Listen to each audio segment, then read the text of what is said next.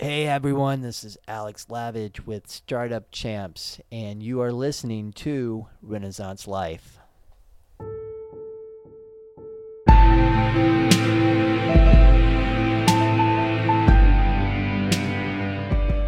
Hola, mi amigos. Welcome to the Renaissance Life, a podcast dedicated to the pursuit of creativity, mastery, and a meaningful life. I am your podcaster in crime, Josh Wagner. Thank you for listening today and checking us out if you're new. Today's episode is a conversation with my friend Alex Lavidge of Startup Champs. He is an incredibly intelligent person and thinker, which you'll soon find out in a few moments. We get into a ton of stuff. We talk about starting a business, running your life like a business, building a personal brand, validating ideas. We also get into books and health-related things. We talk about some good stuff here. Here's a quick bio from his LinkedIn. Quote, over the past decade, half of my professional career has evolved around assisting hundreds of entrepreneurs and their teams. Together, we go through established sales and marketing processes that validate a product market fit so that they accelerate towards their first million in revenue. End quote. So whether or not you're reaching for your first million in revenue or you're just starting out, this is a fantastic episode to dive into, and it's a fun episode. We laughed, we cried, tears of joy, of course. Last thing, if you want to support the Renaissance Life, support what I'm doing here, a great free way to do that is to leave a review on Apple Podcast, and I'll leave a link in the show notes. I'd really appreciate that. It's a great free way to support the show. Last thing, I just started a couple of newsletters. One is called Considerations. It's about creative input. It's a thoughtful, free monthly email of observations, insights, recommendations, interesting articles and books, that kind of stuff, other curiosities that I'm enjoying. And the other one is called Bookaholics, and can you guess what it's about? I went full hick there. It's also a monthly newsletter focused around books. I am an avid reader, you see, so I read quite a bit, and this is a monthly newsletter where I talk about the fiction and the nonfiction books that I'm reading and what I found useful or not so useful about them. So if you're interested in books, check that out. Both of them will be linked in the show notes as well. You can go to renaissancelife.com/considerations or renaissancelife.com/bookaholics and find out more information about those. Sweet. I hope you enjoy my conversation with Alex Lavidge.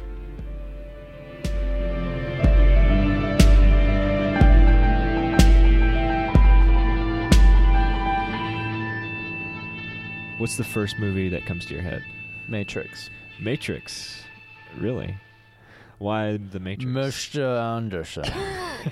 That's pretty good. Mr. Anderson. Mr. Anderson. What are your feelings on the last two of those series? Wachowski brothers. That was shit. Absolute nonsense. You ruined a good thing. You didn't need to do that.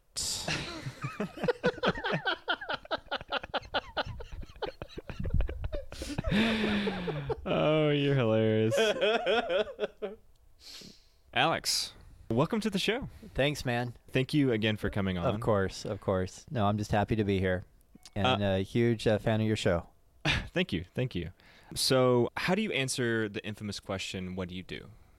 What do I do? Say you're at a party where somebody doesn't know you. Sure, yeah. Or I get it from my mother every Thanksgiving. Now, what do you do, Sonny? Yeah, exactly. Explain. Actually, that's not the first question. The first question is, she cares less about what I do and just wants to make sure I have health insurance. And then we get into what I do. So, do you have health insurance? So I do have health insurance because it's part of my company called Startup Champs, which I officially founded or incorporated, but I've been doing consulting ever since I left the company lab in April of 2016, which for anyone doesn't know is a nonprofit organization in Chattanooga, Tennessee that has a lot of different fronts supporting the entrepreneurial community here, from groups to a variety of different initiatives, like co-starters to 48-hour launch to I was director of accelerator programs.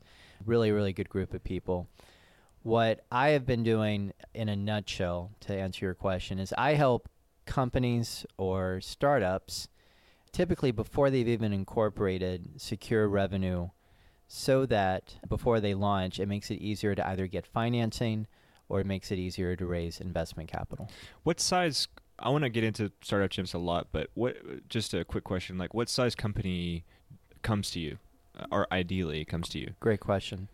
It's twofold. So Okay. I actually prefer to be on the cutting edge of working with larger companies and corporations, many of whom have multiple profit and loss statements. I've worked with clients that are government subcontractors that have a variety of different initiatives that they're doing, and in which case their interest is saying, hey, we want to build something extra in our ecosystem so we have an additional revenue stream, because in our world, the political climate is uncertain. I had a client up in Knoxville that was a former $2 billion investment fund that divested. And then after that, they had a lot of cash, and they still had a lot of great people on the payroll. And they said, how can we start to build something so we can basically keep a lot of good people employed that we all really love and enjoy working with, and also continue to grow and create something? So you've got those examples. And then I also have worked with individuals that are typically older, 50s and 60s. Baby boomers are the fastest growing segment of the entrepreneurial community in this country. Why is that? And with good reason. Well, a lot of them have a net worth that I work with of over 7 figures. They've got a couple decades worth of experience in their respective industry. And they also, because they're so knee deep in that industry, they understand that there are going to be certain problems that need to be addressed. And they're going to launch a company because they feel, and usually rightfully so after the audit shows this, that they're uniquely qualified to address that problem in a way no one else can. So those are the types of potential clients that I enjoy working with and that I have worked with in the past. Fantastic. Before we go down that road, I want to backtrack a little bit and Sure. talk about your entrepreneurial journey. And just starting off with, where did you start jumping into entrepreneurship in startup land? I attribute a lot of that to when I was growing up. I had a single mother and my half sister. So looking around, my main male influence was my grandfather. This is a guy like so many others in what Tom Brokaw called the greatest generation after World War II.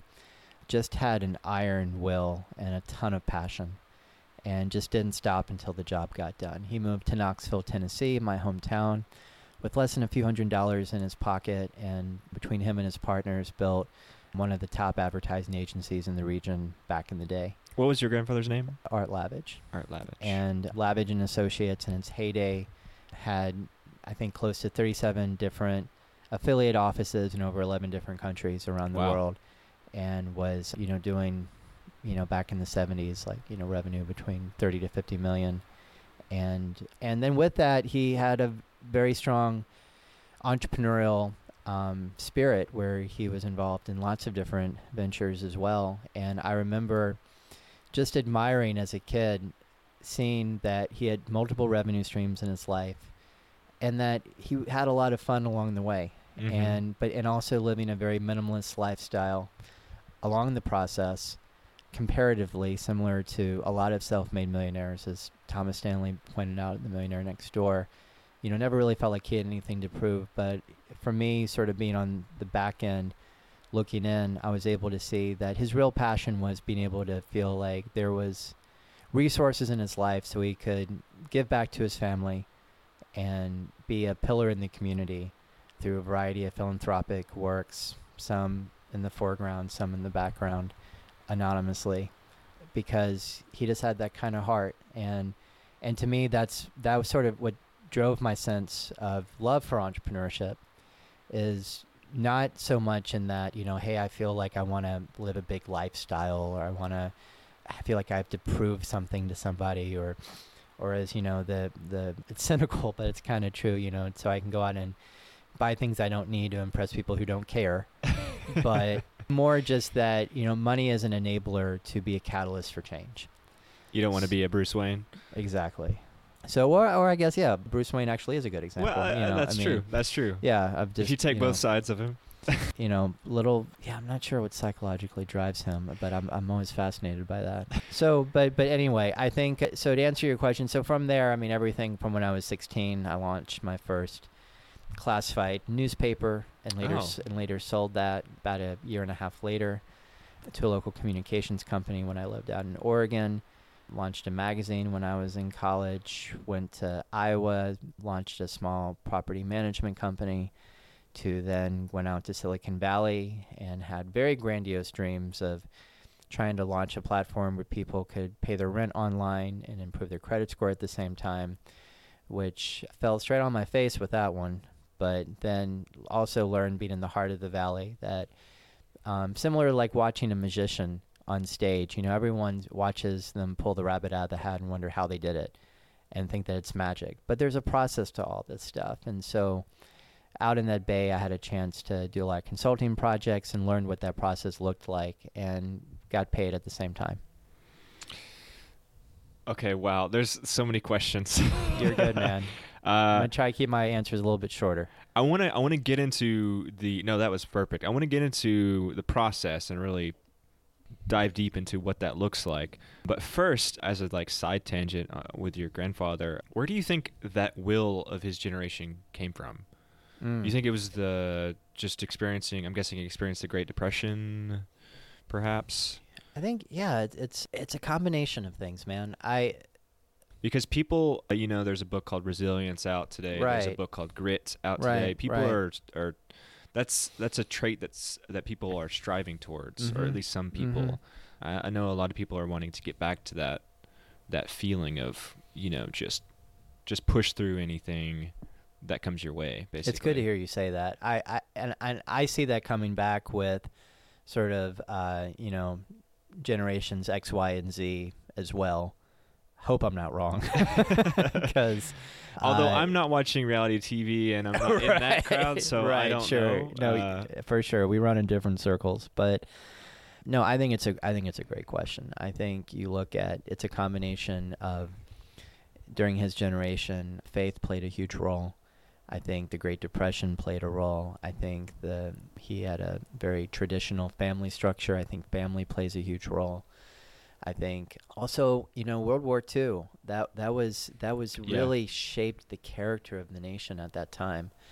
I mean, you had a whole country unify around, why Norman Rockwell, he painted the Fort Freedom paintings, very famous because they were selling war bonds. And the fact that they were able to do this national campaign to focus on just that is incredible. These days in 2018, we can't get people to focus on anything. And the stuff we do get them to focus on is the stupidest ever. And so it lacks substance. And so I don't know. I think it was a different era. It was a different time. You're right, though. People had a centralized mission back then. Yeah. I don't think I could pinpoint to that now. So it's values all over the place. Values would be the key word, I would say. Family values, like you said, just values in general. But I do see, and it's interesting, I think there is sort of this emergence of old souls, I suppose you call them. That's that I see in 20, 30 somethings that are looking to their grandparents and looking to that generation and saying, what are the lessons that we can learn, not to imitate but to emulate, characteristics that aren't out to, copy that in the future, but to incorporate into their own authentic voice and their own, needs and challenges that are uniquely theirs moving forward in the future. I've never really thought about it, and I certainly didn't think about it when I was growing up, but I kind of grew up in the age of marketing. You were surrounded by marketing. You would go to pizza and McDonald's to eat. My parents didn't really know anything about health or food, so we would do that kind of stuff or buy canned or boxed things in the groceries. You would get marketed toys and stuff on TV. I just wonder if there's a pushback to that kind of always in your face, basically trying to sell you stuff. Yeah. Subtly. Well, I think we're past the point that MLK said where our technology has surpassed our humanity. I think more and more people are waking up and recognizing, I mean, in the world of interconnected social media, people have never felt more isolated, right? And so if I had to look into a crystal ball, I would say that over time there will be a pendulum swing back the other direction where it's not going to be Luddite, Sure. like extremism, but it's going to say, hey, all of that interaction through technology, it was just really a experiment. And like most of human history, it can be categorized as it seemed like a good idea at the time. But moving forward, we're like, no, actually people are giving up a lot. And it's not to say that it has to be black or white or binary, but just that, there's an opportunity for a lot more balance in the world because, if people don't take that time out, like you and previous podcasts and our conversations have been like, if you really want to be a Renaissance person, you've got to invest in yourself and you've got to have those habits and those routines and really understand time management and just know how to focus. If you don't, what are you investing in? Mm-hmm. Is the underlying question there. Absolutely. And, and again, so just to wrap up, I mean, several years ago, there just weren't as many distractions. You had 3 channels on television. Mm-hmm. Now there are like 1,000 channels, 1 million websites, and and people are spending, on average hours on Facebook. It's just so, and I'm like, well, then no wonder we're, electing people that are not that smart or people aren't doing, that articulate with what they're trying to express. It's because it's that culture. It's sort of this anti-intellectualism. I don't know if it's intentional, but it's happening because people are just being pulled away right and left. Anti-intellectualism. That terrifies me. Sure. You said something that was really interesting in the fact that we have the internet, we have all these social media platforms, but we feel isolated, probably more isolated than ever. Why do you think that is? I think the way to cure loneliness is to know thyself. It's not complicated, right? And you can only know thyself if you can sit in silence and reflect and write and connect with other people one-on-one, and for that to be, a deep, meaningful spiritual connection. I've written a little bit about that. There's a lot of people that always need to be around people, and they cannot be alone with themselves. Mm-hmm. Then there's the opposite of people who thrive on being alone, but can barely be around people. And I basically said you should do the opposite, train in the opposite.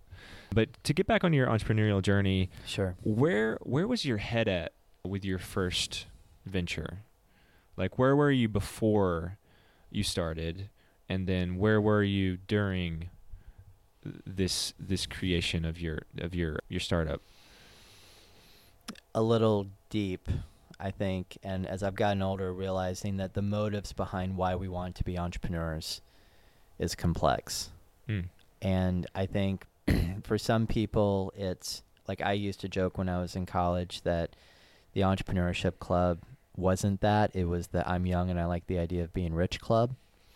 I think and in other cases, people are driven to entrepreneurship out of trauma. They feel like it's a pathway to power so that other people can't hurt them. Other people, it's, if they grew up with narcissistic parents, they feel like nothing they ever do is good enough and they need to earn love and respect. It just depends. So I think for me at the time, it was a combination of things, but it was primarily just out of the fact that I was independent. And I loved the idea of it being a challenge when I did that first little classified newspaper. How I went about that was unorthodox. I'm happy to share that story. But please, I'd love to hear it. Well, in a nutshell, it was a little bit of a, fake it till you make it. Again, sort of, under the category of it seemed like a good idea at the time. So I was 16 and I was a paper boy in the morning. I'd wake up every morning at like 4 o'clock and go deliver papers, and I was making extra cash that way. And came up with this idea. I was like, well, look at these, you know, at the time, I think it was like the Thrifty Nickel, like this is amazing. Like, you know, they're making all this money from all these classified ads. But, and I don't know why I got this idea. I just was like, it'd be really cool to run that kind of business because I knew I could do it because I loved selling.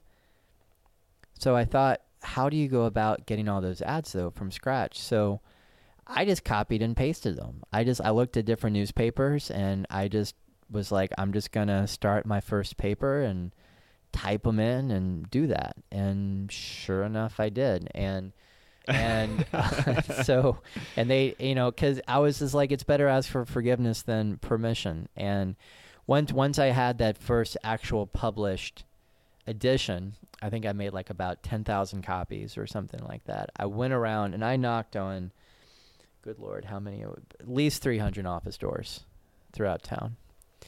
And was this in Knoxville? No, this was in a little town called Corvallis, Oregon. Okay. And I was like, you know, you see this starry-eyed 16-year-old kid come in saying, "Hey, I've got my own class." I mean, you don't say no to that. And so I was able. So by the second round, it started to become a lot more legit, where I was able to, you know, charge $200, $500, and $1,000 per page for these things, and just kept going until there was a group of investors in town. They're like, you know, this is really interesting, and we would want to take this over. Did you reach out to people like after that first initial run? Did you reach out to potential ad people, or did they come to you in terms of having space? Oh, at that time it was all outbound. Okay. It was very, very much outbound. Now, eventually, I mean, as I started to set up circulation stands, you know, yeah, I get some calls in, which is always weird because I went to my personal phone, so I was never sure how to answer, like, hey, this is Alex, or do I answer Corvallis Classifieds? So it's kind of, you know, I just explained it was a home-based business. But I learned a lot, and, you know, I didn't know what I was doing half the time, but that's okay. And, you know, at that point, you know, when you're that age doing something like that, you can't really go wrong. And it was a good first step. What was the, if you could pinpoint it down, the biggest takeaway from that? Just the importance of making sure that if you're going to sell something, people have to see the vision, and it has to be something they can touch, or it has to be tangible. Right? Like I would say it's just that ultimately, if you want to close a sale, so much of that not only comes down to the value proposition and the personality, but also trust. And people have to trust that what you have is legit, and that it will genuinely either solve a problem or add value in whatever way that it is that you're claiming. It's hard to sell an abstract. Mm-hmm. Absolutely. So jumping to your magazine in college, was it? How did that start? Were you doing this also solo? I had been a editor of the Honors College magazine, and after that said, I really want to do something more for the university. So essentially it was a little publication that was a color magazine where we were talking a lot about the sociology of higher education, and almost kind of like being, I now think about it retrospectively, sort of like Vice, right? Like the Vice media brand. Like we were just sort of this, you know, group of rebellious writers that were respectful, but also not afraid to ask tough questions. Like I remember our first edition, it was, you know, how truthful is the university's advertising with recruiting students?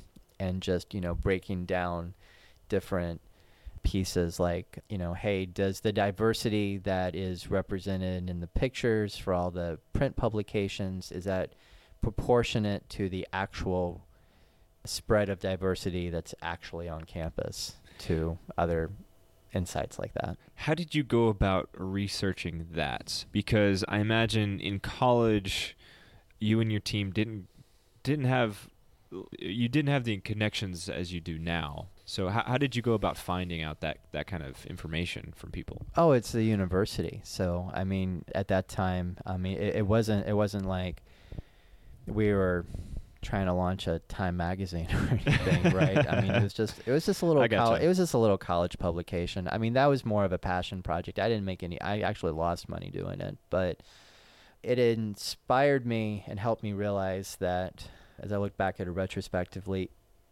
if you are an inspiring entrepreneur, you could do worse than get your start in journalism, because journalism teaches you how to ask thoughtful questions and how to do due diligence and how to do your research, so that when you do write that business plan or you do put together that strategy, you can really be clear about what do you mean and how do you know, so that you can make calculated decisions moving forward.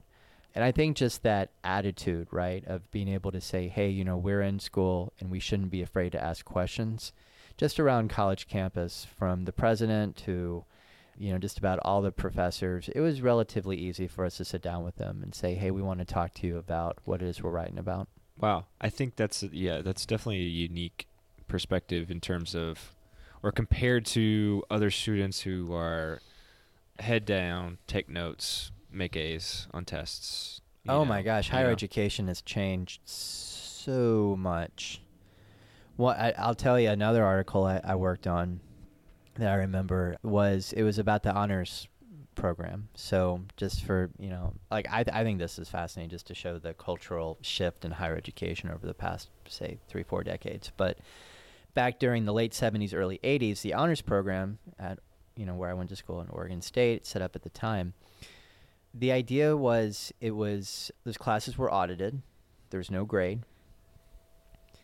And let's say, if, for instance, you were interested in the environmental sciences. Okay. You would take an environmental sciences course. It'd be in the evening, and you would read essays, you would read books, and they'd bring in real world people from, you know, the Capitol in Salem to consulting groups in Portland to come into class. So you've got that real world industry experience. So, you know, and that's great, because it's saying, hey, we want to prepare you for the real world, right? We want to help you become a well-balanced person and understand what's happening in this profession that you want to go into. Well, at some point, that program got shut down. The Honors College then gets launched. And there the model is, we're going to take the regular undergraduate curriculum, and the Honors College is just going to say, for all these pre-existing classes, like, you know, you've got sociology, 400 level class, just put an H after it. And what does that H mean? It means it's honors, and it's going to require extra work. And that's it.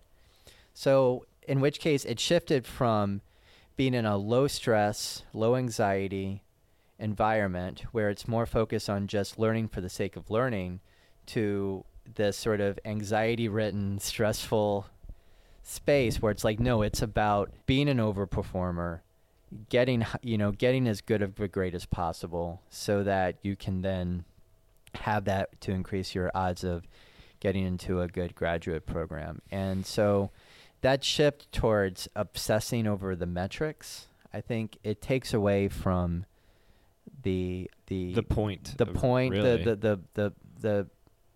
the bliss that can be a part of the learning process, that can help a person identify their purpose, their authentic sense of self, and a deeper love and understanding of the world around them. Wow, when you put it that way, it seems like that like college could be a place where you become a Renaissance person, if you will, a multi-hyphenate person. Mm-hmm. You know, you're supposed to go to be well-rounded, but ultimately you're going to get really good at gaming the system. It depends. They're different. I mean, they're different schools with different cultures, here, yeah. But in general, yeah. I think it's a mess. Yeah. I think the whole thing is a mess. And I'll tell you, I went to an event just because I was passionate about it. I just got on the plane one day. I had some friends up in New York that I went and saw, and there was a conference on academic freedom hosted at the New School up there. And I remember sitting in, and they were talking about the corporatization of New School and also across the country, and how, you know, the rate of tenure is continually diminishing in this country, and there's more of a publish or perish mentality, where if you want to keep your job, you have to keep getting grant money no matter what it is you're researching. So it's just there's a huge shift, and I think for me, I just feel like we're giving up a lot going down that road where we're allowing, I'm not dissing capitalism, but I'm just saying that, but for it to only be about the money, right, is we're doing ourselves a disservice, because there's so much more to life than measuring success through just that one framework. And that's why I think it's so important to take that initiative and become a self-made learner, basically, lifelong learner. Absolutely. And ultimately too, I mean, I remember, and it's, again, if there's dysfunction, don't look to blame people, look to blame the systems or lack thereof. And for me, I realized, I was a Renaissance man for sure when I was in school. I was the kind of guy, I was talking about this just the other day. I remember I was in an entrepreneurship class, and 30-something% of the grade was surrounded around attendance. If you weren't in class, you got penalized. Well, being the free-spirited hippie that I was on the I would spend my own money and go on the plane, and I was talking to angels, NBCs on Sand Hill Road in Palo Alto, or I would be sitting in on lectures at Stanford, even though I wasn't a student. I hope that doesn't come back to bite me later. Or I was, going and talking to other startups, because at the time that's what I wanted to do. I wanted to get my company off the ground. And I said, I'm not getting what I need from Iowa. And what's more important, following the rules or doing what I feel like I need to do in order to build a strong company? But at the same time, they don't want to hear that. They're like, well, you need to show up to class. And I said, well, I'm reading the material. I'm doing well on the tests. Still got penalized. So that's frustrating, because then you have to ask the question, I think you look at any educational experience, you break it down into three things. There's education, there's schooling, and there's training. Education prepares you to be a well-balanced person, prepares you to be that Renaissance man, that generalist. You then have training, and that gives you skills that have real-world market value. So you can go out and have a higher probability of getting a turnkey job with interchangeability.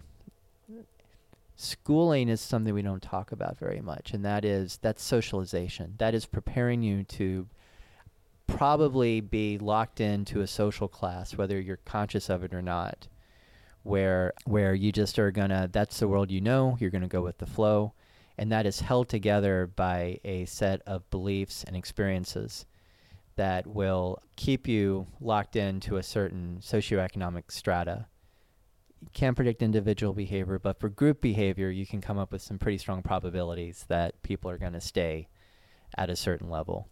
And so if you do have an entrepreneurial spirit and bent, you're just like, I don't want to buy into that too much, right? Right. You want to have that balance of knowing that, you can think outside of the box and do things your own way, because you're trying to do something greater than what is a formula that society says you're supposed to follow. And speaking of doing things your own way, what gave you the oomph, the initiative to get on a plane, to go to the Angels, to go to Stanford when you're nowhere in Stanford? Yeah, that's don't do that, kids. That's a level of boldness that, because I don't know, man. I love it though. I was just out of my mind half the time, but I was just like, I'm just gonna do it. I don't know where that confidence came from. Most people wouldn't do that. They might have the idea, but they wouldn't jump on that idea. Yeah, I just did shit. I'm sorry, I don't know if I want to say shit, but that's just who I was back then, and I'm still kind of like that. I'm fearless. I think you need to be to have a startup. I feel just as comfortable talking to, one of my homeless friends on Walnut Street Bridge as I would be talking to Richard Branson. I mean, we're all human, and so much of what divides us is really imaginary. We're all much more connected than we realize. And so in that sense, what gave me that, I think it was just curiosity, and also feeling like, hey, this entrepreneurship program that I'm in at the time, no disrespect to, my alma mater, but it was a new program, and I just wasn't getting what I knew I needed to do what I was setting out to do.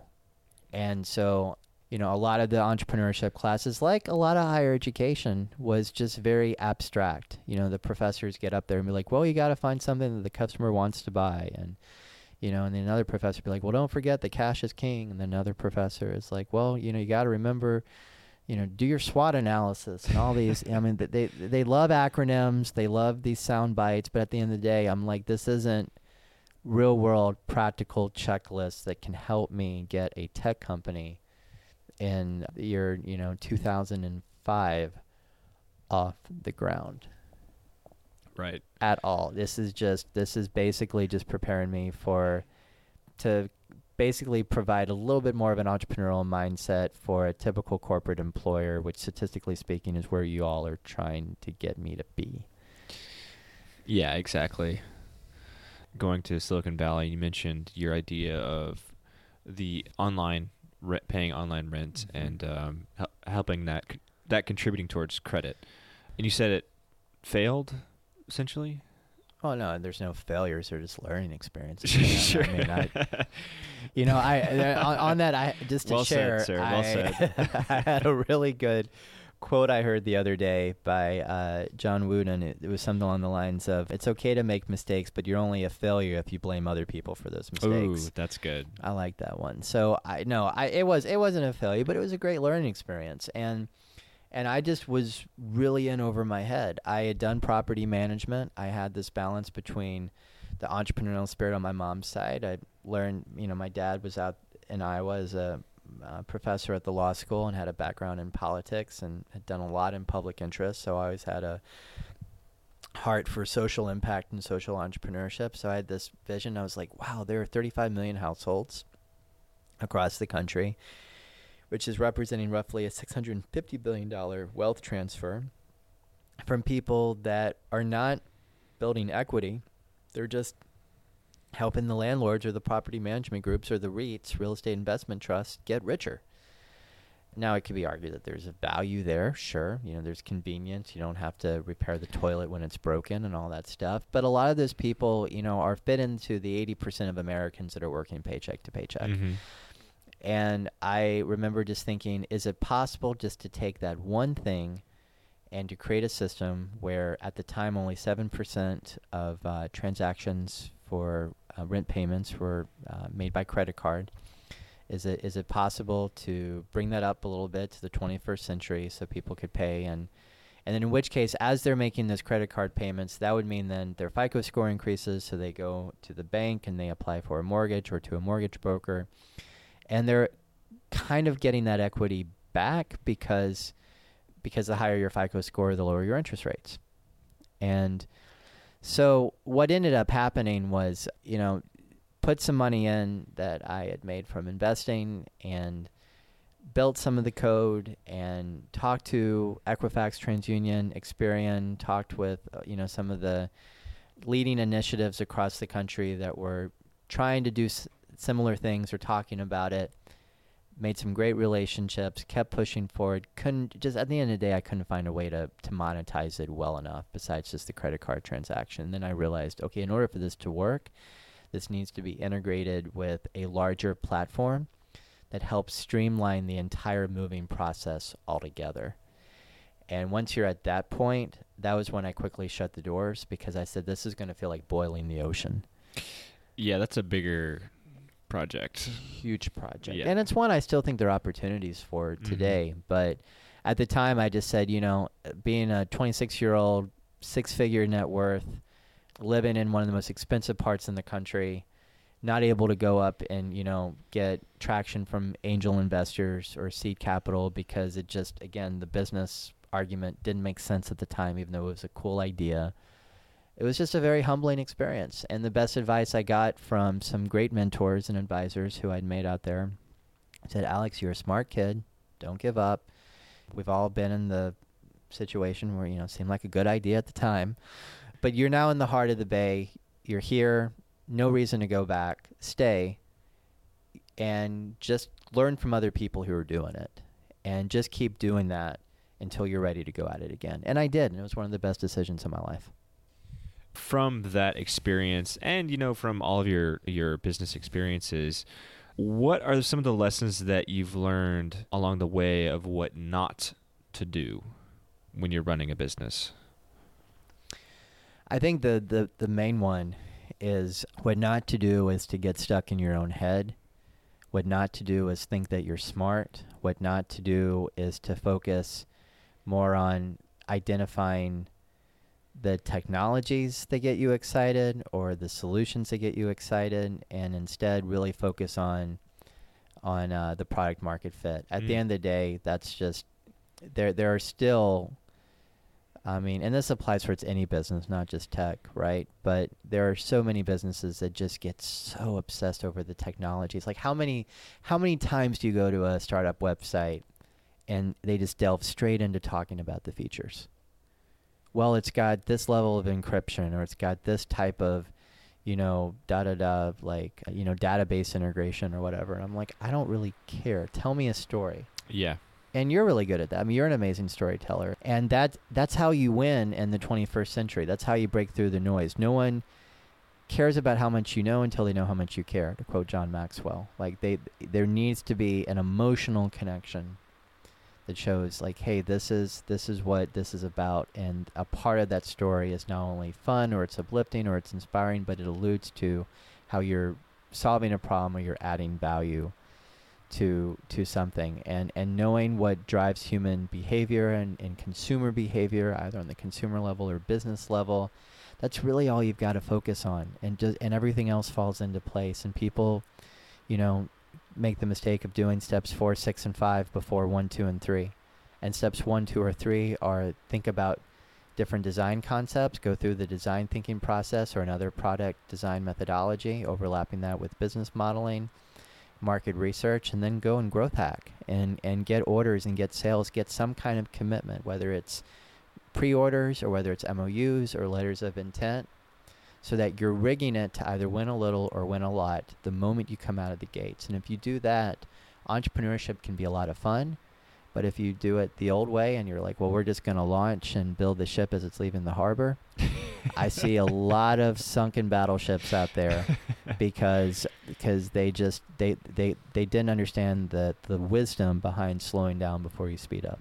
Man, so that last sentence you just said, lot of fantastic terminology, and if you're in it, you know what you're talking about.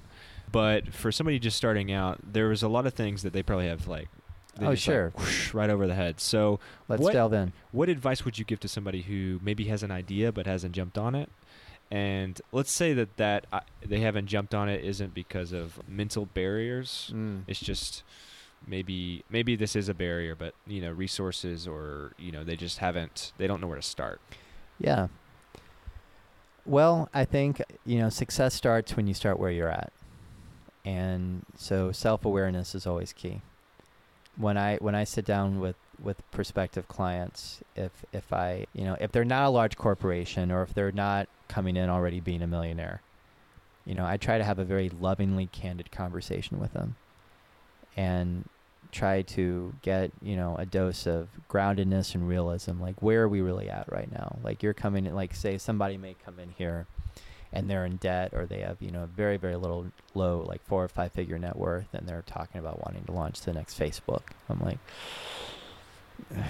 yeah, you never want to say no, but at the same time, my best advice towards someone who's just getting started or thinking about doing something or wanting to take their lives to the next level is focus on yourself first, a business or a new venture second. And start with the best preparation you can do before launching a company and being an entrepreneur and a CEO is to be the CEO of your own life. Think about how your own life can be run as a business. What does that look like? Do you as an individual, do you have a board of advisors? Do you have a personal brand?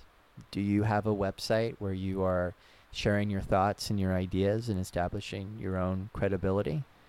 Do you have just business cards that you're passing around to people that you meet and say, hey, this is who I am. This is what I'm passionate about. If more entrepreneurs or aspiring entrepreneurs took the time out to build that personal brand and run their own lives like a business, where not just on the promotion side, but also on the operations side, you're tracking where you spend your time. And at the end of each month, you sit back and you're like, that's really interesting. I spend, let's say, 20 hours a month on social media. I should probably cut that down to 5 and see how I can reallocate that time towards something a little bit more productive. Or you look at something like a mint.com or an aggregator of your finances, and you're like, wow, I spent, $800 this month on food. I should probably bring that down to maybe 500. Wow, I bought $500 worth of tacos. I bought $500 worth of tacos. Like, what was the opportunity cost for that?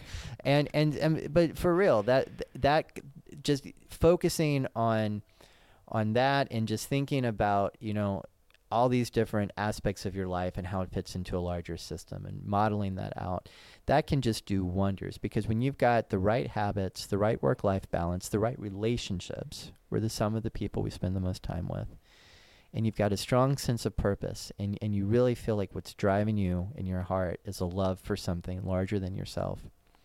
And the focus is on building that brand and learning and getting people to step up, because, we're all most likely to help those that we feel are most like ourselves. So when, if people are complaining, they're like, well, I don't have anyone coming out to help me. I was like, well, because you're not telling a story. But if you tell a story that is authentically and uniquely you will have people come out of the woodwork that are older, that are wealthier, that are wiser, that say, you know what, I like you. And your success is my success. What can I do to help you take your life to the next level? Because that makes me feel good as well, knowing that I'm continuing the values and the beliefs that I have for the kind of world that not only I want to live in, but I want my children and grandchildren to live in. So I'm going to help you because as an extension of that. And from there, it's amazing how things just fit in together. Life works when you let it. And as long as you do things in the right order, this entrepreneurial narrative of it has to be stressful and anxious and 16-hour 8 days, 18-hour days, or as I used to joke with one of the startups I worked with, they're only 36 hours a day, 9 days a week. It doesn't have to be like that. I mean, and I know there are icons out there that say, oh, well, you got to hustle and you got to work hard. And da, da, da. I was like, okay, but or you could not do that and just chill out for a second. And if you just do things gradually and take your time and have fun with it, you can stop chasing and start attracting, and things kind of happen on their own. You can use time to your advantage instead of your detriment. Yeah. But I think we have an obsession with having successful youth in this country, and especially out in the Bay Area where it's like, kids that are in the Forbes 30 under 30, like everyone out there aspires to be on those types of lists. And I think it's great. I have a lot of friends on that list, and they know I love them. And I think it's wonderful. But that's one of the things I personally like about being in Southeast is that the pace of life here is, people work hard and they hustle, but there's not that sense of like, you have to get there right away. It's more about just make sure you get to where you're going safely and that you have fun in the process. Yeah, everybody loves a baby genius. Right? I want to jump to Collab. Sure. Where did that come into your life? So when I moved back to Knoxville from San Francisco, it was a little bit of a culture shock. Imagine so much that I did a stand-up comedy routine. Because I was just like, oh my gosh, this is like, what okay, is I must hear about this. Oh, it was all kinds of jokes. I was like, I got back to Knoxville and I told my mother, I was really excited about the green home movement. And she said, oh, well, we have green homes in Knoxville. We also have them in blue, yellow, red. To when I told people I was a progressive, they thought it meant I was working with the insurance company. It just goes on. It's just nonsense. But no, I love my hometown, and it is up and coming, and just like Chattanooga.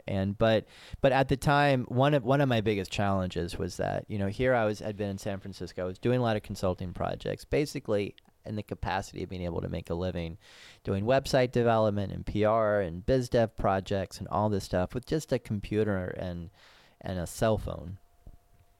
And I get to Knoxville and I'm like, where do I go get those projects here? And it wasn't there. You talk to the larger employers and they just like deers in headlights. They're like, we don't really know. Like, do you want to, like, here's our job listing, apply for a job. Like, you don't pitch us, we pitch you. And so just a different dynamic. And So to answer your question, that need led to developing Knoxville's first entrepreneurial community center and co-working workspace, which was called Knoxville Overground. And that is sort of was like the half sibling to the company lab. So that was how I got to meet Enoch Elwell and Sheldon Grizzle, who were the co-founders, who at the time were with a group called Create Here. And we just became good friends and hit it off and did a lot of collaboration. And so then over the years, I found myself coming down to Chattanooga a lot, being involved in a variety of those initiatives, and just loving the culture and the spirit down here so much that when a job became available to work at the last company I was with full-time called Variable, I jumped on the opportunity and just relocated everything. Very cool. You're a big proponent of community and culture. What do you think makes a thriving startup culture? What are the components? Great question. I think underlying a thriving startup culture is a collective attitude of abundance that propels a pay it forward attitude and just actions and behaviors. I mean, one of the things I loved about Chattanooga when I first moved here was the moment I moved into my new apartment, 4 neighbors total each came up to me and said, "Can I help you move in your furniture?" Wow. That's I then cool. Remember like a few weeks after that, I was at Whole Foods and I was checking out I left my wallet in the car and it came to, I forget how much, it was like $20-something. And I said, "I'm sorry, I'm going to have to go run back and get my wallet." The woman behind me said, "Oh, no problem. I'll take care of this for you. Just pay it forward next time." That's so nice. To the degree that, ever since I've been here, just, people inviting me over for dinner or having community potlucks or just the ongoing sense of community where people want everyone to feel like you have a place in Chattanooga. You are loved. You are welcome. You are here and appreciated. Wow, that goes such a long way. And I think that is much, much more powerful than the gig, than the capital, than frankly anything else we have as a community. And I hope we start to celebrate that more in the years ahead. But to address your other issues, I think also, as a part of a thriving scene, you need the obvious. You need access to capital. You need talent. You need also an understanding and ongoing collaboration around where are the opportunities. And I think, in fairness, for everything we have going for us, that's an area where we're also lacking, is people can spend a lot of time and resources finding the right opportunity that makes the most sense for them. And we don't do a good job yet of helping people navigate how to get to a path forward where they're either going to win a little or win a lot based off where they're at. And I think that's something that I hope we'll see change in the culture in the months and years ahead, that this attitude that a lot of us have as Chattanoogans, that no matter who you are or what category you fall under, there is a path forward where you can either win a little or win a lot. Starting even if I've over the past year for this reboot, which I'm happy to chat about, I've been interviewing people and hearing some of their stories of how they literally went from nothing in their bank account, like one that literally had like less than $1,000 and made over $100,000. Or wow. Another woman made over, $250,000. I'm happy to share those stories. Yeah, tell me about Reboot. Yeah, Reboot it's a grassroots effort where we wanted to address sort of this unspoken but yet felt and known cynicism that there are some gaps in the entrepreneurial ecosystem. There's no doubt about it. There's no one in Chattanooga, I think, saying, "You know what, we're doing everything perfectly." We just know how to work really hard. And we know how to love harder, and we're going to keep at it until we get it right. But that being said, you got to be a realist with a positive attitude and say, look, like we're also not doing a lot of things right. We have a high failure rate when it comes to our startups. Let's just keep it real. Like I get phone calls still from people that said, "Alex, I thought I did everything right, and I'm now in debt. What do I do?" Mm-hmm. It's tough, and it's also I get emotional about it because I'm like, that should really be unacceptable. Like we did something wrong as a community, encouraging a person to go down that path. And now, if their credit score is messed up or they're in debt, like that's not just a quick fix. That can be a long battle to get out of that hole. So we need to just own up to that and say, how can we do this better? So this is a conversation series about what can we provide as a community to make sure that, as we set people down an entrepreneurial path, that they are equipped with the tools and the frameworks and the resources that they need to succeed. So an example of that, like an idea that's come out of this, is to have a conference or an expo where you get lots of regional companies coming together to say, hey, here are some of our reseller programs. So not talking about multi-level marketing. That's a completely different animal that I don't want to get into. But, from a local company that has custom neckties to a company that says, hey, we sell air filtration, equipment, to another company that, she just imports jewelry from China and sells it on Facebook and does really well. So you combine all of those things, and the theme is that while these people are working full-time, in their spare time, they're making an extra $1,000, $3,000, $5,000 a month or more, and they tuck it away. And to the point where they're, my advice has been, for years, and it's good to see this come out in a lot of the, surveys that we're doing and focus groups, is that that's what people want too. They don't want to go around and ask for seed capital, because, it's sometimes it comes at the risk of compromising too much. And in other cases, more cases than not, especially now, it's just not there. Like I'm glad you've got an idea for a mobile app company in a world where there's 1.4 million mobile apps in the iTunes store and another 1.5 in, the Google Play Store, whatever it is now. Great. But you know what? It is such an uphill battle. And if you had joined that, circus in the mid to late 2000s, you might have had a chance of going out and raising your little $1 million. But I'm sorry, like it's not that it's not easy. So you've got to use your own money. So then the question is, well, how do I build wealth? So that's what a community can do well. And I think that's where we're seeing a shift in Chattanooga's culture. Is it's shifting away from how do we build great companies to how do we build great people who have their own resources, so that as they then come up with their entrepreneurial ideas, they can personally fund the market research, the market validation, to do the business modeling, to do the preparation, to also do the training, and to put that foundation in place so that when they are ready to launch, straight out of the gate, it's much more likely to be successful. And it also puts the leverage in their court. So when they do get additional financing or investment capital, it becomes a significantly easier process that's less stressful. Have you thought about recording this, by the way? Like, this would be a fantastic podcast. I thought you were recording it. Oh, I was supposed to hit the record button. Man. Oh, what are we doing? I just like talking to people with mics. So yeah. No, I think what that's a good way to get the word out too. I think the end game is we're going to publish a report, and that report's going to be shared with stakeholders in the community, as well as the general public. It will be available for download.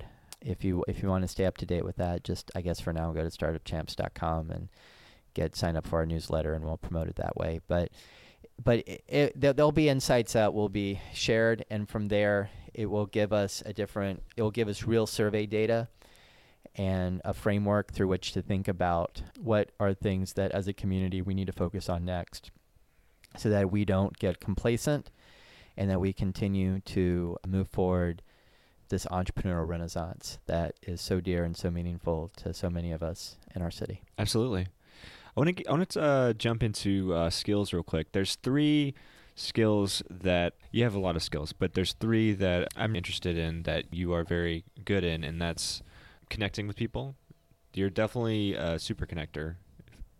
At least I think so. Appreciate that. Validating ideas. You're fantastic validating ideas. And the third is speaking and communicating.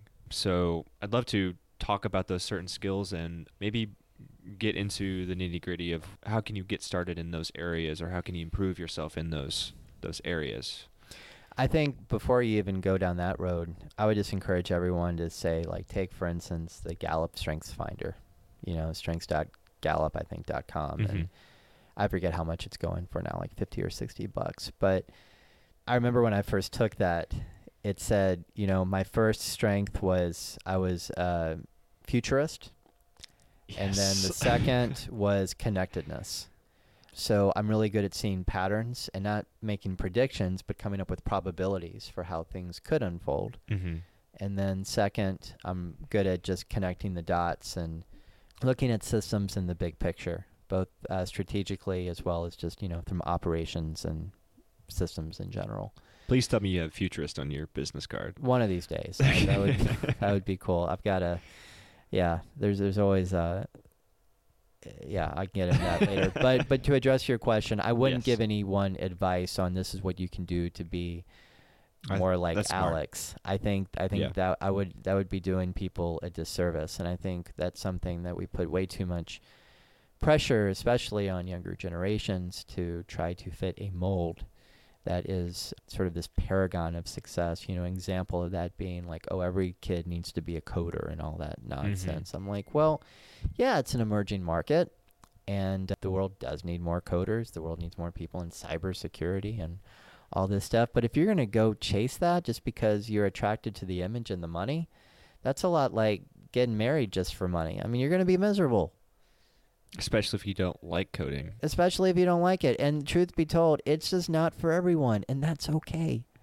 Everyone's born with natural strengths and talents. The trick is to find what the Japanese call your ikigai, your sense of purpose. And simply put, you can type that into Google, IKIGAI, and look at how you can overlap what you love, what you're naturally good at, what the world needs, and what other people are willing to pay for.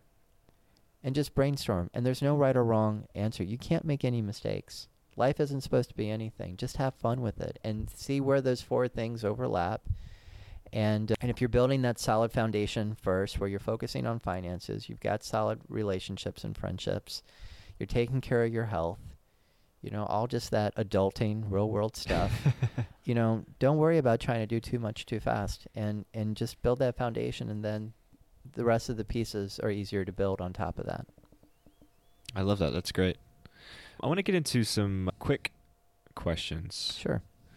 Quickish questions. I'm looking at a fantastic bookshelf here in your office.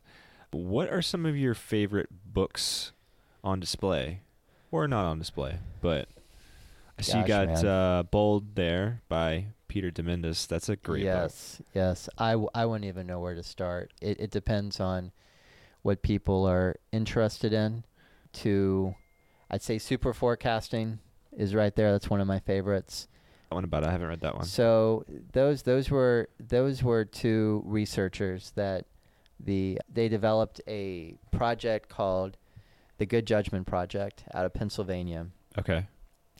And this is a story about how they were able to pull together what they called super forecasters, people who had very interesting characteristics, both personality and behavior, that for less than $200 gift cards to Amazon, to all these, I think, like couple hundred people in the group, they were able to outpredict the future of geopolitical events in competitions, surpassing the collective U.S. intelligence community, which roughly employs 100,000 people with a $50 billion a year budget. So similar to the spirit of another great book that talks about, sort of the role of data in making better business decisions.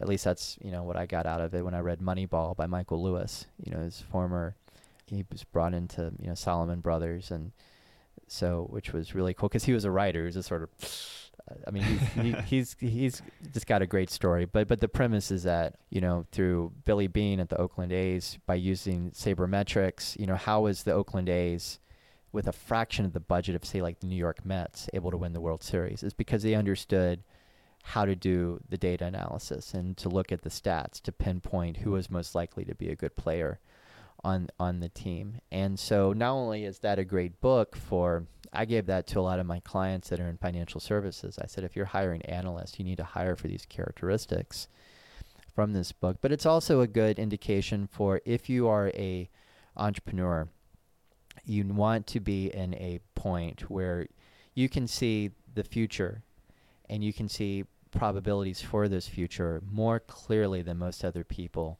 so that if you are starting a new venture ahead of the curve, that's how you win, right? In anything in life. Like, I remember I learned this a long time ago when I was in high school, and I remember I didn't start running for cross country till I was maybe like late sophomore. But the kid that was running the 6-minute miles had been training since he was in 7th, 8th grade.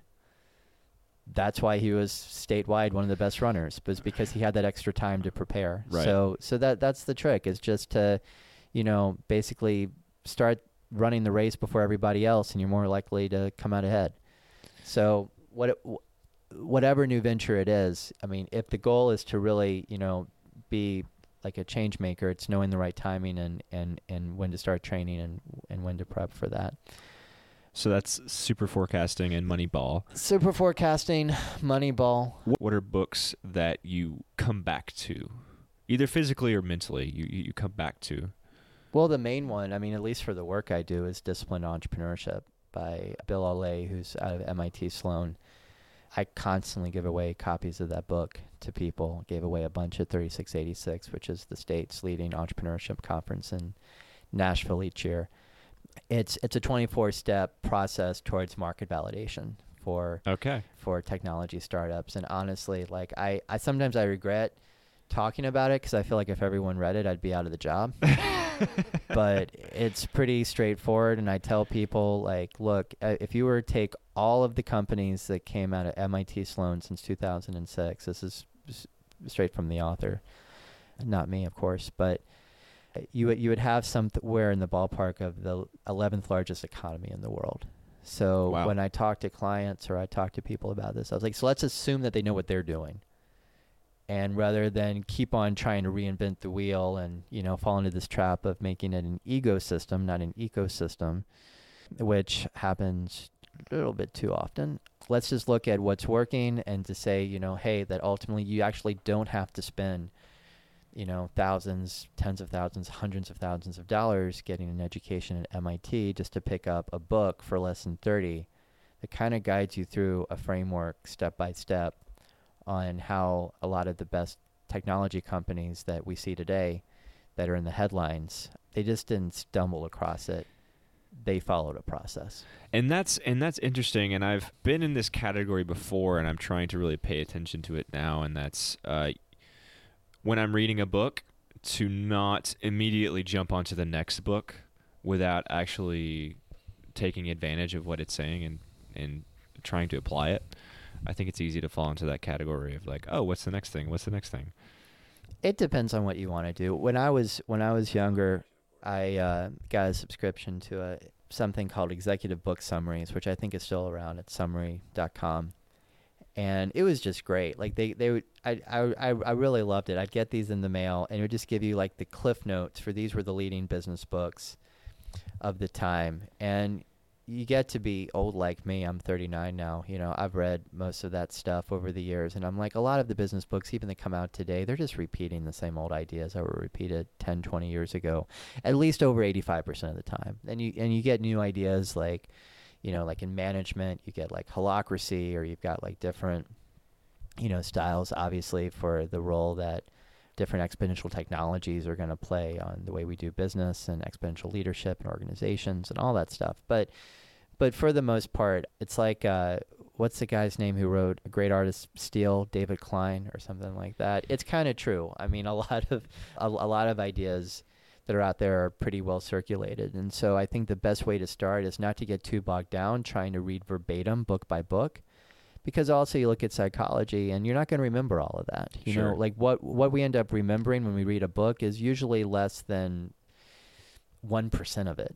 Right. So if you want to start out, learning about the world of business, arguably the best thing to do is just to read a lot of good quotes and to read a lot of those good book summaries so that you can develop a very strong macro overview and mind map in your head to see how all these different concepts and ideas and theories fit together. And then as you get older, you boil down and to say, hey, this is really cool. I want to get more focused on this. It's a good way to quickly see what you want to explore. Like if a quote really hits you in a good way, maybe you should go further. What are some of your daily routines, daily habits that you have? Well, lately it's been, I wake up in the morning and I will go through, a variety of RSS feeds. Any particular favorites? Just the usual. I mean, I look at the New York Times, I look at The Economist, I look at the Wall Street Journal. I look at, a variety of different blogs out there. I then will usually, make a smoothie. I'll map out, these are the things I want to get done for the day. If it's any adjustment to every Sunday, I take the time out to plan out the rest of the week and put it on my calendar. What does that process look like?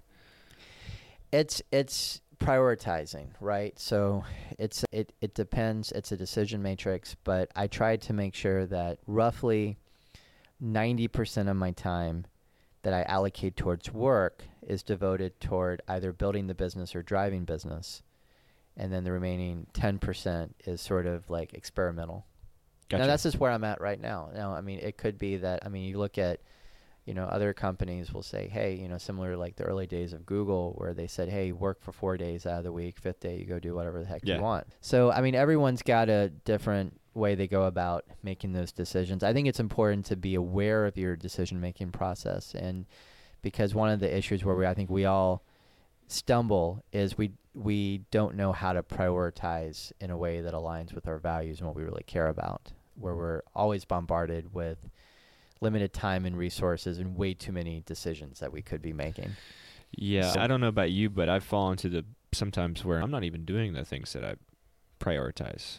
And some of that just takes experience. I think if you don't have a mentor and if you haven't gone through different things, you just don't know how to estimate how much time it's going to really take to do something, right? So all the more reason just to don't bite off more than you can chew.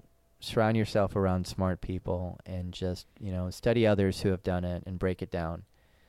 But for me, just that process, and then I get here. I just bought it recently. You can get it at choosemuse.com. It's an EEG headband. So I'll meditate before the start of each day. And so yeah, I've seen those. Oh, it's so awesome. It's right over there. So I'll put it on my forehead. It syncs up with my smartphone. I listen to the narrator and it'll be ocean in the background or crickets or something. And meditation is just so powerful in terms of just being able just to focus. And between meditation, eating well, and exercise, that does more to help me reduce my anxiety and stress and increase my focus than anything else I've ever done.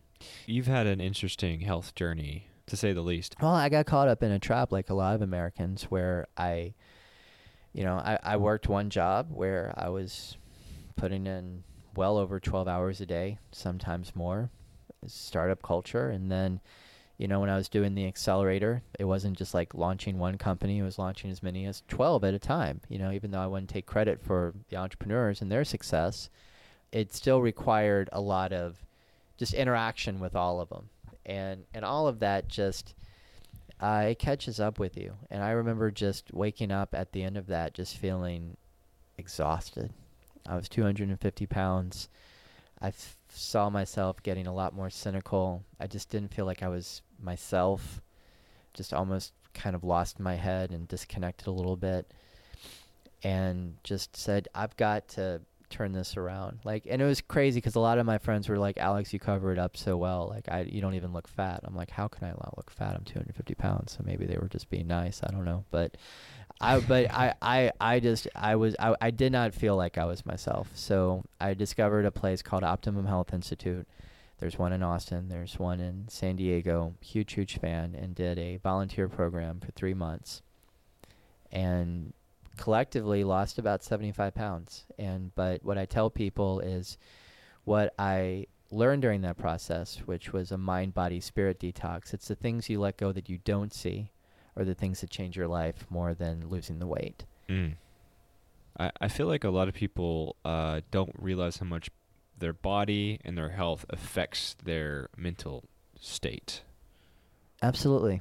Absolutely. Which then ties back to your question, what can we do to improve the entrepreneurial community? It's all about personal development and helping people, like, figure out how to do biohacking, right? Like, to coin that phrase, in addition to thinking about life design, because there are a lot of things that do not require, crazy drugs, in my opinion. Emphasis on opinion. I'm not a psychologist or a psychiatrist or a scientist, and don't claim to be, but just my experience has been that sometimes the easiest solution is often the right one. Mm-hmm. And just, I love the book, The Omnivore's Dilemma. That's a by great book. Michael Pollan, who's out of Berkeley. And he breaks down a lot of his meta research in terms of what's the ideal diet down to 3 basic rules. Eat food, meaning like stuff that actually grows from the earth, doesn't come out of a manufacturing plant. Mostly plants, which is not to say you can't eat meat, just don't eat as much of it. And just not so much. Monitor your calories. And it's incredible. You do that, and wouldn't you know it, after thousands of years of evolution, the human body and mind is designed to thrive. It's designed to be self-repairing. It's designed to be miraculous, for that matter, if we only get out of our own way. And we have continuously, over the past few years, have done so much experimentation in the name of science and innovation. But it comes back to create more problems than it solves. So getting back to our roots, and, Optimum Health Institute is just a fantastic way of, if anyone ever needs a vacation, because I often joke, I say we've got a multi-billion-dollar industry where people take vacations and then they get back home and they need a vacation from the vacation. So, Yep. But like, if you ever really actually want to go somewhere to truly be rejuvenated inside and out, this is an amazing place, OptimumHealth.org. And there are very few places like it in the country, but for roughly $1,000, $1,500 a week, you can have a life-transforming experience that will last with you for months and years.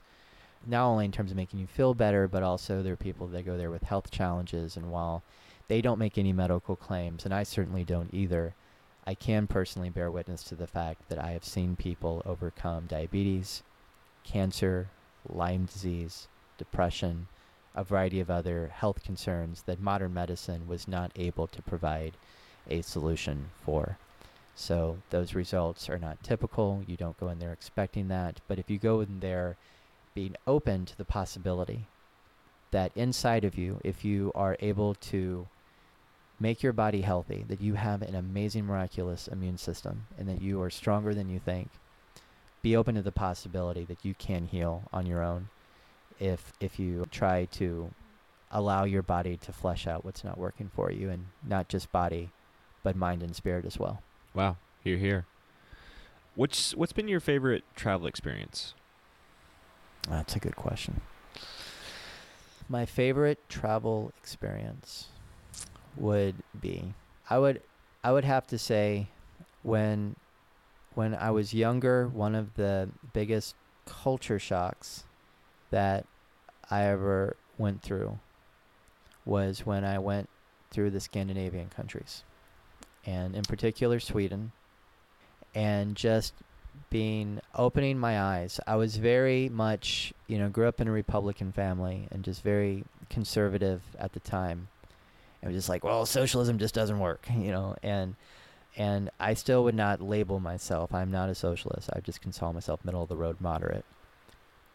But a trip like that opened my eyes to kind of saying, there are different ways of thinking about the role of government and our responsibilities to each other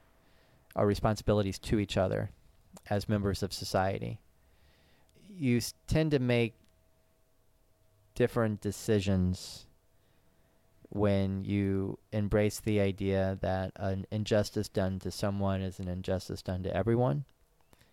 You tend to make different decisions and vote different ways when you realize that a society is only as strong as its weakest link. And so that being said, I don't think any country on the planet has got it entirely right. Sure. At all. Every country's got its issues. And, people can criticize America all they want. We're still, as crazy as it is right now, we're still doing a lot of things okay. Mm-hmm. and it's still a good country to live in. And even though things are hard, we still have a lot of blessings. And so I think just that experience and others, have been everything from Dominican Republic to Southeast Asia to traveling throughout Europe on the train when I was in my 20s to Russia, Canada. I have had the opportunity to travel the world. And the best thing that's ever come out of that is not doing the tourist experiences, but just getting to talk with the locals and put myself in their shoes to really understand, not just, oh, well, what kind of foods do you eat or whatever. I mean, that's fine. But where change really happens is to understand and to delve into their framework and their schema and the way they view the world. And then to bring that back with you and not only allow that to transform your own life, but to hopefully allow it to influence, hopefully for the better, your community and the country that you live in, so that we can move toward a future where there's less talking and more communication. I love that. What advice would you give to somebody pursuing creative work? Doesn't have to be a startup, but some sort of creative outlet. Be mindful of I have a lot of artist friends and artistes. Now, I'll say this, my attitude has changed about this over the years. How so? In that, I mean, I've got the soul of an artist. I get it. I know what it's like to have that creative spark and just to want to do your own thing. But be mindful of, at the end of the day, who's paying for that privilege? Is that being, subsidized by parents? Are your friends coming in and bailing you out?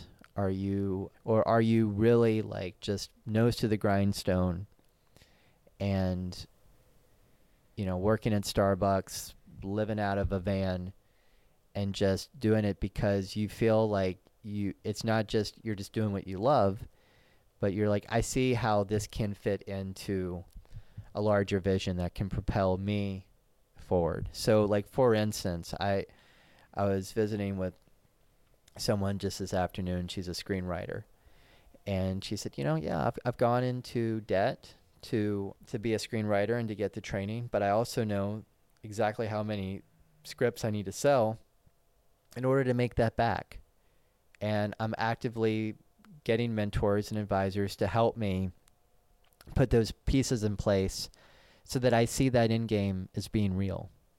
She has a plan. So you're saying it more succinctly than I am. That's the advice, is just to make sure that you have a plan in place, that if you are going to do creative work, whether it's, do music or do art or do writing or do photography or do film or whatever your creative outlet is, just to be thinking about how that's going to affect your livelihood, how that will impact the people in your life around you.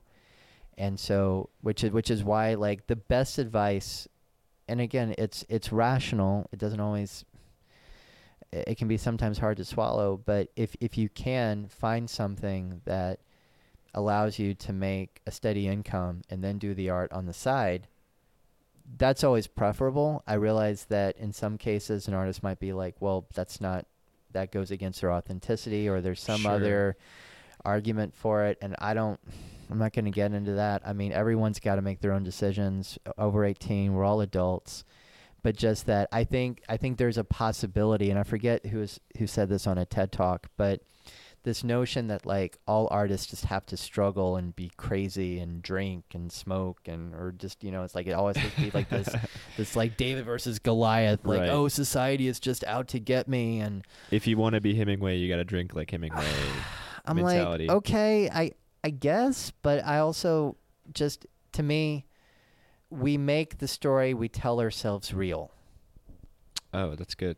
And if we tell ourselves a different narrative, meaning, you know what, it's actually possible to take care of myself, to practice self-love, and also to be creative. I'm just sharing an opinion. There are going to be people out there that are going to say, no, you don't understand the creative personality. Okay, I don't. But I'm asking the question, is that possible to say that you can be creative and go about it in a way that doesn't have to make it as hard. I think that's just smart. I mean, there's two sides to that coin, in the fact that if you do take a crappy job or just take a job in general, you could argue that you're spending a lot of your energy focused on something else versus focusing on your art. But at the same time, what you're hitting on is the fact that if you don't do that and you do hit bumps in the road, you're going to be so stressed that you can't focus on your art. I think so. But I mean, look, I mean, I think it's compounded with the fact that in the media, we love hearing stories of like, oh, J.K. Rowling lived in her car and wrote Harry Potter and then became the billionaire. Yeah. Right? Like, I mean, there are all these stories of, or, like the starving artist that was in the street in Hollywood and got spotted and then, got into a movie or whatever. So But you don't hear about the non-J.K. Rowlings who are still living in their cars. Correct. And or moved back into their parents' house. I mean, ultimately, I joked, I said, if I had an extra $1 million, I would create an app that leveraged the power of AI and big data to help people make better life decisions. Because most people make decisions off of narratives, off of experiences, frankly, pick your bias. But the more we can say like, hey, let's look at the statistical probability that the patterns you have and what you're doing is going to lead to the outcome that you want. That's a lot of people just aren't there yet. And so they're just kind of like, but not to say that, like, I mean, it's a balance between using both sides of the brain at the same time. Like, of course you have to follow your heart and intuition. We can never know all the data. We can never know all this stuff. But if you make majority of life decisions using both sides of the brain, the rational and the intuitive, you're probably going to be better off. And I say probably because there are always exceptions. But of course. A few more. If there were, let's say, 3 skills you can master instantly, what would they be? What would you choose? Well, You'd be an instant master. Me personally, statistics. Oh, okay. I think data science and predictive modeling and that sort of stuff, it's just such a universal skill set that you can apply towards anything. And I'm actually thinking about, doing graduate classes online. I know there's some good statistics Udacity classes. Yeah, there's so much good stuff out there online these days. It's great. So that's just me. I think another skill that's always good for anyone for that matter is just grammar and writing. You can't get enough experience with that. It is amazing how many people are out there in the real world that just cannot, write a complete sentence for the life of them. And they're in some positions where I'm like, how could you have been in that spot for that long and you're writing an email like this? Talk about not getting a job or not getting a client. And I think a lot of that you could delve back to, like, we don't teach how to diagram sentences anymore the way we used to in school and all this stuff. But beyond that, I mean, I would say that beyond just the practicality, if it was something for fun, it would be something like, this is the artist in me. It'd be like music theory. Ooh. I personally, I have just sort of, it's been on the back burner. I wake up and I love EDM. I love dubstep. I love electronica music. I love classical. I love jazz. I love all different types of genres. And I'll be running like across the bridge, and if I don't have my headphones on, like, I will come up with music in my head. Oh, really? And they're really amazing beats. And then I'm like, wait a minute, how do I write that down? Oh, I can't. And so that would be something else I would love to learn one of these days. I love it. Remind me to show you some tech later. Cool. Okay, two final questions. Yeah. The first, a parting question. Something that people can think about for themselves or even journal. What's a good takeaway question, an action question you want to impart? How is your trauma holding you back, and how are you healing your inner child? Mm. I think, before people can listen to their bliss, which is how I think, regardless of your beliefs, is universally how God speaks through us, is through our joy and through our bliss. What can be the noise over being able to listen to that inner voice is anxiety, stress, and fear.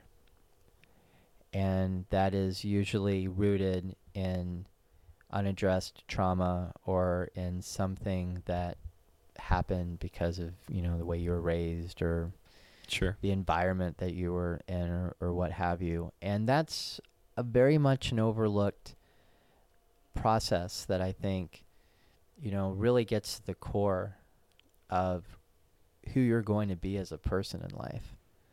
I've got a friend of mine, you asked me, another one of my favorite books is called Planet on Purpose by Brandon Peele. He's up and coming. He's a good buddy of mine in Berkeley. He's one of the up and coming purpose coaches in the country. Known him for years, love the guy, super proud of him. And he and I were chatting not too long ago, and I said, Brandon, here's my only question to the kind of work you do, because he's going around and helping people across the country who, I forget what the stats are, like this, so don't quote me on this, but I'll just say that a significant percentage of Americans do not like the work that they do. Mm-hmm. I'm not surprised by that stat. And it was something like, I want to throw out the number 70%, but it's a very, very, very high number. And I said, Brandon, it seems like, the issue is when you sit down with someone and you're trying to, take them through that process of what do you love, what do you good at, what does the world need, what's the world willing to pay for. If people are just anxious and stressed and like, I don't know, like they're in a scarcity mentality because they got bills to pay or whatever, you cannot find clarity from a state of anxiety and fear. And because no matter what answer you come across in that state, it will only perpetuate that state. Mm-hmm. Period. So that's the first step. And to then go to your point of journaling. Journaling is a very powerful way of letting go. We often say, like, well, how do I let go of my trauma? You write about it and then you burn it. Like go through that process. I guarantee you it works wonders.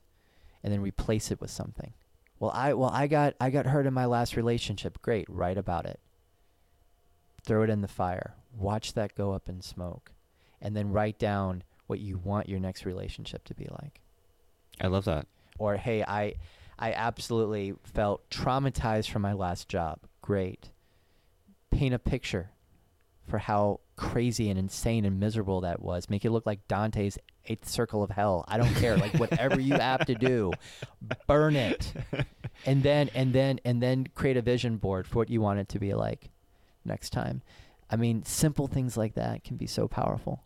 And if you're crazy, do it and put it online. Put it on your website. Why not? Like I do. Why not? Why not? And last question, and it's related, but so instead of something to ask somebody, a personal question to ask yourself, what's a step, an action that someone can take? What's a takeaway action step for people listening to this? Well, the theme, and I think, of what you're about, Josh, and your brand of Renaissance Life is sort of, I think, of one of the greatest Renaissance figures of all time, Da Vinci.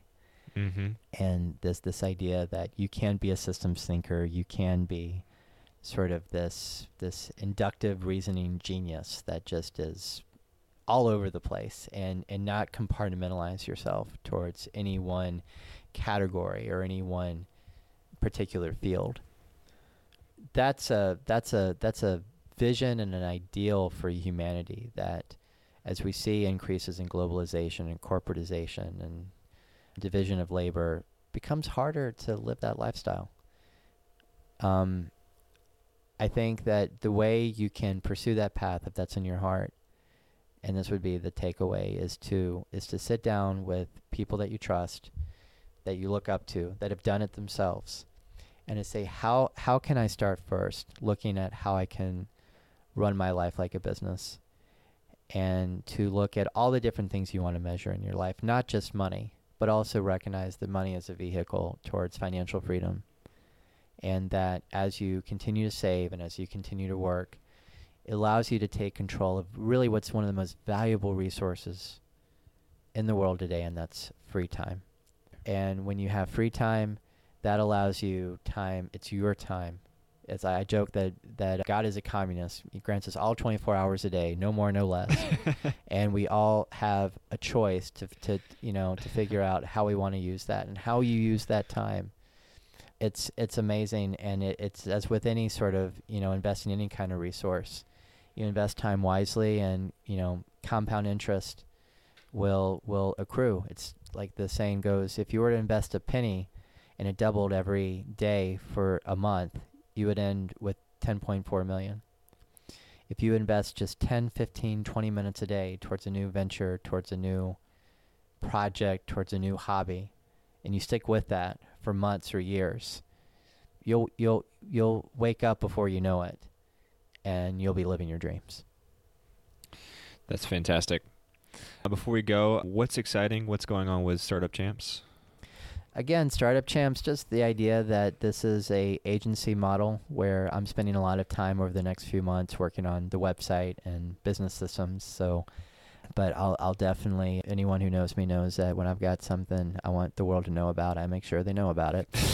And until then, I'm kind of still, kind of keeping my head in the sand and staying out of the limelight with all this stuff. But anyone's welcome to come by the BDC and say hi and check it out. But the premise is to help clients get revenue and lock in sales before they incorporate, or before they decide to allocate more resources toward that, or in other cases go out and seek investment capital or financing to then make that business a reality and go in the direction that they want to take it in. It's a much more conservative approach, but it's one that I think, especially for the Southeast, works particularly well, where we don't have the same types of investment capital levels that you expect to see in New York and Silicon Valley. And so I'm hoping that this, among so many other great efforts throughout not only Chattanooga, but the rest of the Southeast, can continue to help us evolve the entrepreneurial support system here in Chattanooga so that it's regarded not just one of the best in the Southeast, but hopefully over time, one of the best in the country. Oh, that's fantastic. And the website's startupchamps.com. Mm-hmm. Who should come to you? Companies that recognize that it's not just cliche, it's real, that the saying goes 40% of Fortune 500 companies could be easily obsolete in the next 10 years because we live in a world of rapid technological and societal and economic changes. And then you look at other examples of one of the classic examples that Peter Diamandis is notorious for is, talking about why did Kodak go bankrupt? When, several years ahead of time, they had plenty of opportunities to adopt the digital camera as a part of their business model. But they laughed it out of the room, and they said, no, we're in the film business. Didn't they invent that? They had some hands in the digital realm. Well, not to derail I forget here, the name off the top of my head, but it was the first 0.1 megapixel camera was introduced to the board and was introduced to top researchers, and they just said this just isn't a part of what we do. And it's a classic example of how a lot of companies just have their blinders on and just they don't know good innovation if it were to hit them in the face. Yeah. And it's no different than when Jobs and Wozniak go over to the Xerox Innovation Center and they see the first GUI interface with the mouse. I mean, it's the same idea. Sometimes these things are just sitting there because people just aren't in that headspace to use their imagination. So that being said, to answer your question, companies right now, Fortune 500 in particular, are sitting on trillions of dollars of cash. They don't know what to do with it. I do. I'll tell you. What you do is you call up Startup Champs and you figure out and you say, hey, rather than spend millions of dollars, sometimes more, billions, doing expensive mergers and acquisitions, can you invest a fraction of that in internally validating product market fits for new revenue streams that what's called, add synergy capital, meaning it adds value to other profit and loss statements within your corporate umbrella. So in the end game, meaning that you're either going to lose a little, maybe all that's completely futile. Okay, so you blew $1 million. You know what? Was it worth it to do it that way rather than to say, well, we're gonna do a merger and acquisition of like $100 million or $300 million or $1 billion or whatever size you are, and then to have that not necessarily work out. So there's a big opportunity in this country for corporate innovation to reinvent itself, and I think eventually it's going to have to happen more so than we're seeing it now, because while the angel investing community is increasing, it's also getting to be much more cutthroat, and it's a hard field to be in. So I hope to talk with more companies. I do travel. I travel to Atlanta, San Francisco, Chicago, and so forth. And then the second is just baby boomers that have been in the industry for a couple of decades and say, I've got some money saved up. I've got credibility. I see opportunities in the marketplace. Now I just need to go about this in a methodical way, because I don't want to, blow through a lot of retirement money and then end up having to rely on my kids to keep the bills paid. So. All right. Well, thank you, Alex. Thank you, man, for doing this. And the world appreciates spreading the message that anyone can be a Renaissance person, man or woman, just as long as they know what steps to take and they prepare for it. Thank you. And on that note, until next time. All right, man. Sweet.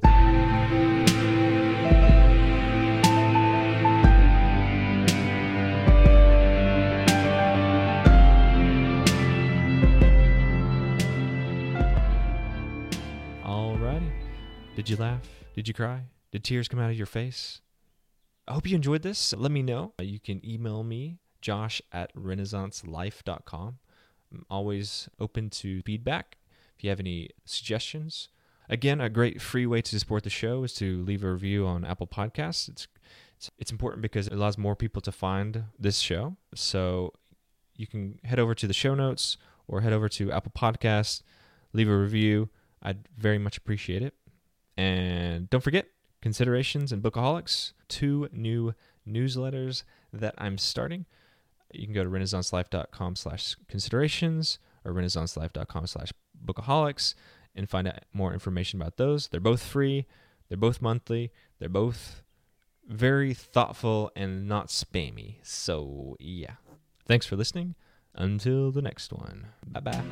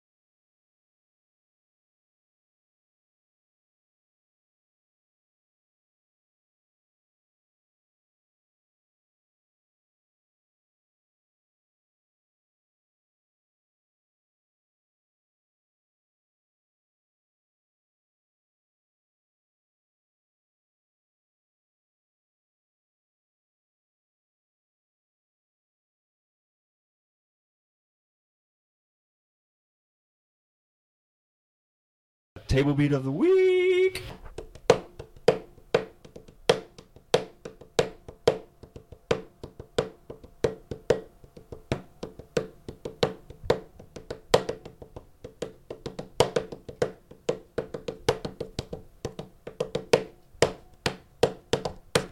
Yeah, that's good stuff.